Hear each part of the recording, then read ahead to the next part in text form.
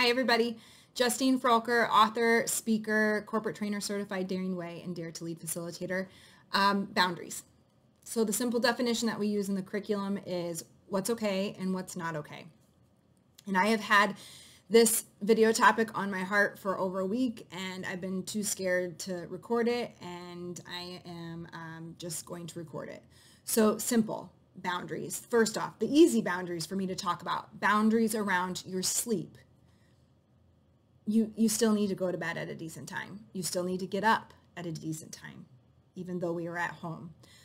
Boundaries around technology, setting timers when you're on technology, setting app blockers when you're on technology, not checking media first thing in the morning or last thing before sleep, not spending your lunch hour scrolling and connected to media all of the time, setting a timer with that. Setting boundaries around work. You cannot work as long as you could be working, as long as you may feel like you need to or have to be working right now just because you are at home and could be doing it remotely, because we all are doing it remotely, those of us who are working still. And so boundaries around that. The part of the boundaries that I have been too scared to record, and I got some encouragement from some of my friends who are parents, are the boundaries in regard to your relationships, especially to your children. I know that they're bored, and I know that they're feeling a lot of things. I know you are too. It is extremely important for your children to see you setting boundaries for your relationship, for yourself. That mom and dad need time that is adult-only time. That they see you taking care of your relationship, that they see you, if you are a single parent, taking care of yourself and having time that is adult time. Of course, this needs to be for age-appropriate children and when they are safe and taken care of. It is okay, parents. Give yourself permission to set boundaries around your kids. They can learn how to entertain themselves. They can learn that adults need time to refill. When you show them that, they learn it for themselves when they are adults. One of my friend Vince, I just did his podcast, The Happy Place, and he was like, I think he said him and his wife call it mom and pop shop is closed. And when mom and pop shop is closed, his kids know that they're on their own. Unless someone is bleeding, they're on their own, right?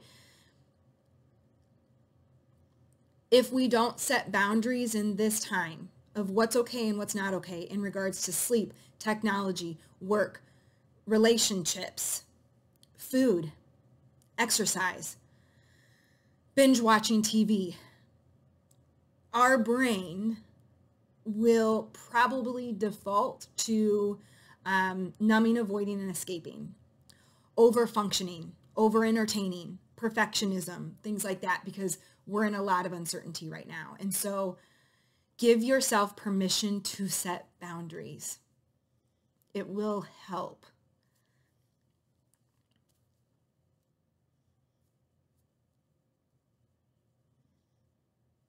And because I will speak the unspoken, correct, I can't have kids.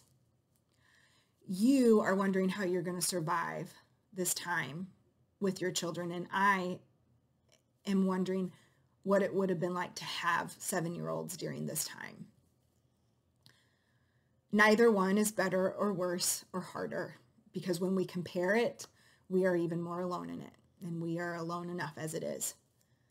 What I know for sure, with over 20 years of experience in mental health and an expert in courage and resilience, is that your children learn so much from struggling, because then they learn how to rise. And they also learn so much, the most perhaps, when they see you modeling out the tough work of courage and empathy and boundaries. Show it to them. Show it to them. Thanks for being here. I'll see you next time.